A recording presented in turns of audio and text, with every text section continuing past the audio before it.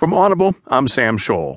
From the Washington Post World section, Loveday Morris writes, Islamic State, losing fighters and territory, increasingly turns to child bombers.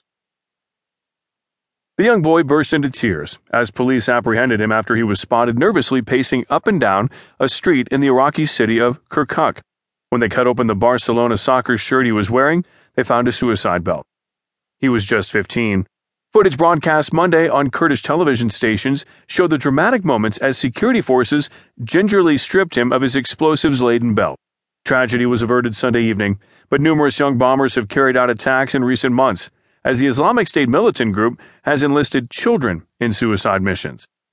The same evening that police foiled the Kirkuk attack, a suicide bomber of about the same age struck outside a Shiite mosque in the city, killing 6 people, security forces said. The devastating bombing at a wedding in southeastern Turkey that killed at least 50 people late Saturday was also initially thought to have been carried out by a child. In March, a suicide bomber who appeared to be no older than 15 or 16 struck at a youth soccer match in the southern Iraqi village of Asira, killing 43 people, many of them children. Although the Islamic State, also known as ISIS, does not reveal the age of its operatives as it heralds its bombing campaigns, the faces of many look years away from adulthood. Analysts say it is one of the consequences of the Islamic State's campaign of indoctrination. The United States estimates that U.S. and coalition jets have killed 45,000 Islamic State militants since an air campaign began 2 years ago. The cubs of the caliphate, as the Islamic State labels its child fighters, are being used to fill the gap. This is a product of ISIS's investment in children, said Hassan Hassan, co-author of ISIS, Inside the Army of Terror, and resident fellow at the Tahrir Institute for Middle East Policy. The second generation of ISIS is already happening. When they need them, they can call on them. In its early days, the Islamic State, an outgrowth of al-Qaeda in Iraq, and formerly known as the Islamic State of Iraq in Syria, held family fair-style events in Syria, complete with games and ice cream eating competitions.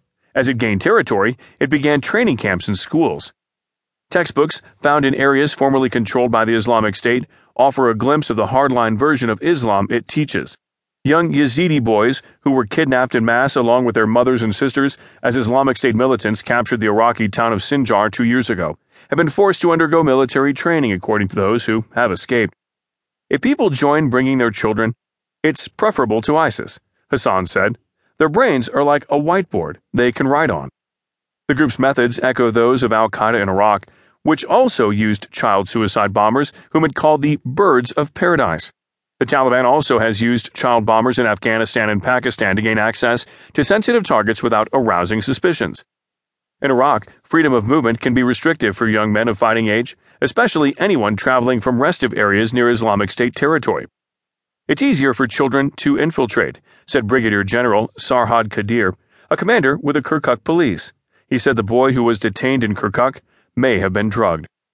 He was scared and crying and wasn't acting normally, Qadir said, adding that he appeared dazed. He is being interrogated and said he traveled to Kirkuk from the Islamic State-held city of Mosul, but is not 100% fine mentally, Qadir said. In Turkey, President Recep Tayyip Erdogan initially said that the bomber at a wedding in the city of Gaziantep on Saturday was 12 to 14 years old. However, Prime Minister Binali Yildirim said Monday that authorities were still trying to identify the bomber and did not know whether he was a child or a grown-up, the Associated Press reported. Earlier statements apparently had been a guess based on witness testimony. In any case, the Islamic State appears to be increasingly using young recruits for its most brutal missions. In the Iraqi province of Diyala earlier this year, a mother told authorities that the Islamic State had recruited her 21-year-old and 14-year-old sons, and that they were planning a suicide attack. The police distributed their pictures to checkpoints in the area, but the youngest still managed to blow himself up outside a coffee shop. Who would suspect a child? Kirkuk Governor Najimuddin Karim said. Sadly, they are brainwashed. The Islamic State has lost almost half the territory it once controlled in Iraq and about 20% in Syria, according to U.S. estimates. But the strategy of the U.S.-led coalition has drawn criticism, with some saying that its scope is too narrow and that defeating the group militarily is not enough. Hassan said thousands of children are growing up without an education amid the violence, making them ripe for recruitment by the Islamic State unless social and economic issues are addressed. That needs to be done to ensure that there's no second iteration of ISIS. There's no comeback, he said, ignoring